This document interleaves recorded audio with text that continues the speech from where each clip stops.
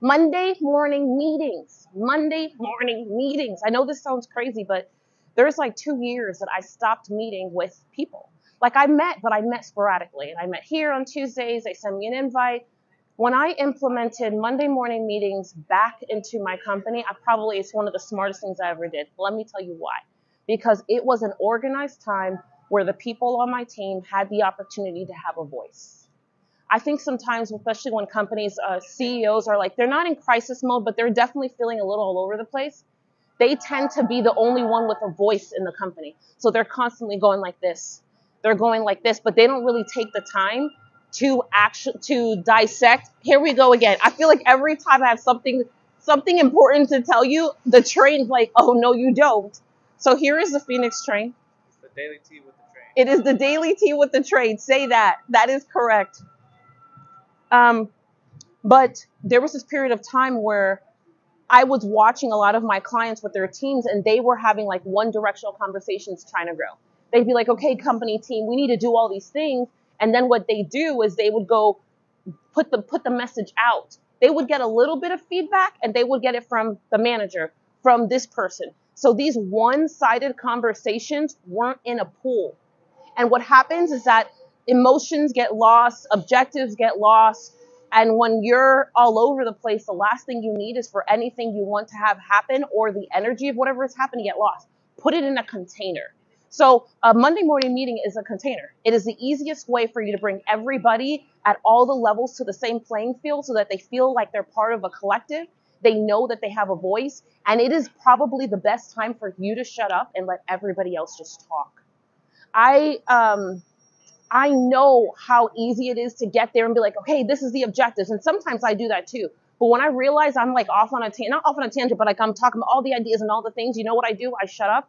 I extend the meeting for 45 minutes and I just start asking questions because it's important to hear the other people, even if whatever they have to say is not useful to what the meeting is about. Just listen to what other people have to say. Communication is important, but communication has gotten lost through things like Discord, Slack, talking through text messages, talking through DMs, internal IM chats, and things like that. In a company, nothing can replace just dialogue and talking and being together. One of the things that I relish the most about my team today, and any team that I've ever had the luxury of being in front of, is that like everybody loves, like we like being there. Like we're happy to talk to each other. You know, we're happy to talk to each other. We're happy to laugh to each other. You cannot do that through emails, Zoom meetings, instant messages on Google platforms. You can't do that through Slack or Discord. So for every company who's like, oh no, we have great communication. You have great communication talking about all the things related to the project, talking about all the things related to the objective, to the planning, to the this. What about that joke that was so funny that everybody needs to laugh in on? You know that in my company today, you can't even get hired unless you can crack your own good joke. It's actually in our employment. Like if you can't crack your own good joke and make everybody laugh, you're not even going to work here. And we don't want you. No matter how many skills you have, it's useless to me and my team. It's useless to me and my team because we're a collective. And when we come to work, whether it's a good day, bad day, pressure's on, pressure's off, it doesn't matter. We've got to be able to laugh, but we have to have like a belly laugh, the kind of laugh that you feel here and you're going, ah, ha, ha, you know? If it's just like a chuckle, it's like, get out of here. Go work next door. Go to Starbucks is hiring. Go to Dunkin' Donuts or something. That's literally how I feel. And me included. I have to be able to crack a good joke, even if I'm sick, even if I'm not happy, even if we owe money, even if there are problems, if we messed up, all of the above. So that is it. That is the best and most thing I could tell you in this moment of the daily tea. It's like, go company meetings, meet in person, connect, sit, and make it a must so that you can find out what's really happening in your company and you can actually make a real change that will last and change something. Don't get disconnected for 2 years like I tried to. Don't get disconnected for 5 minutes like I did. Whoa. So here's the other thought. Wait, I have one more thought. So in this, let me tell you, the other day I was reading something and it was talking about like surveying the people in your company is the easiest way for you to find out what's happening, what's not happening. And I really believe that. And I was thinking to myself, yeah, but if I send out a survey and the survey's like, how much do you like your job, right? Yes or no is the option. How much of an answer are you going to get? If you're the employer, your answers better all be yes. If not, that's bad, right? So nobody's going to answer you correctly. these bogus surveys that are inside of, some of the surveys are good. Let me not discredit all of them, but a lot of them, they're just like, they're just almost, they're like fillers.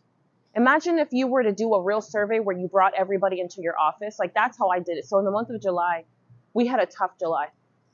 And we had a tough July because I overlooked something and a lot of things hit the fan. And I'm responsible. I'm the CEO, right? There's no way out of this thing. But the truth of the matter is that I brought everybody in front of me one by one, and I started having these private conversations. Now, before I had the big meeting, I had preliminary meetings that were to the big meeting. And I just asked the same questions. I asked questions and let them talk. I asked questions and let them talk. The things that I responded with were like qualifying questions. You know, like if they said something that I didn't really get, I would ask a qualifying question. What was great about that is that it allowed me to get a collective and a census for what the problems were, what the challenges were, and then I called a meeting. But I didn't just call one meeting. I basically, like, I realize I did this now. I don't think I realized it then, but I definitely put everybody, I almost shut us down for like a week. Even though we attended to emails and stuff, like I indirectly shut us down for a week, and we just sat and I asked hard questions. What are the hardest questions you could ask your team right now? Or even ask yourself, because first I had to ask myself.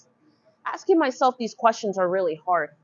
Like you ask yourself questions and then you don't really ask yourself the questions because you don't want to hear the answer.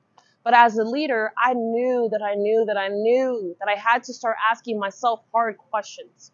If you're willing to ask a couple of hard questions, and it'll be really easy for you to get the hard answer, but the hard answer gets the result. So here are a couple of hard questions, okay? Here are questions you could ask right now. Number one would be like, where do you feel that we suck the most? Where do we suck the most? Sounds crazy, but not like where can we improve? You ask that soft question, ain't nobody gonna answer you correctly. Where do we suck the most? That's like question number one. Question number two would be like, what do you feel like is the number one thing this year that we did that we could have done better? The next thing I would say is probably, what do you feel is not being attended? Like, what do you feel like is actually not being managed or handled correctly in our company? That was a tough question for me, but I knew the answer, but I wanted to hear the other answer. Number four is, how could I help you? How can I support you better? How can I support you better? How can I be more useful to you? Because, you know, I think CEOs have this part of the world twisted.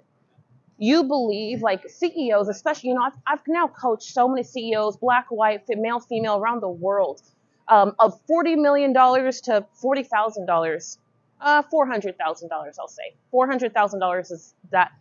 And I'm going to tell you the truth is everybody's got it twisted. Like every CEO, almost every has it twisted. The employee doesn't work for you. You work for the employee.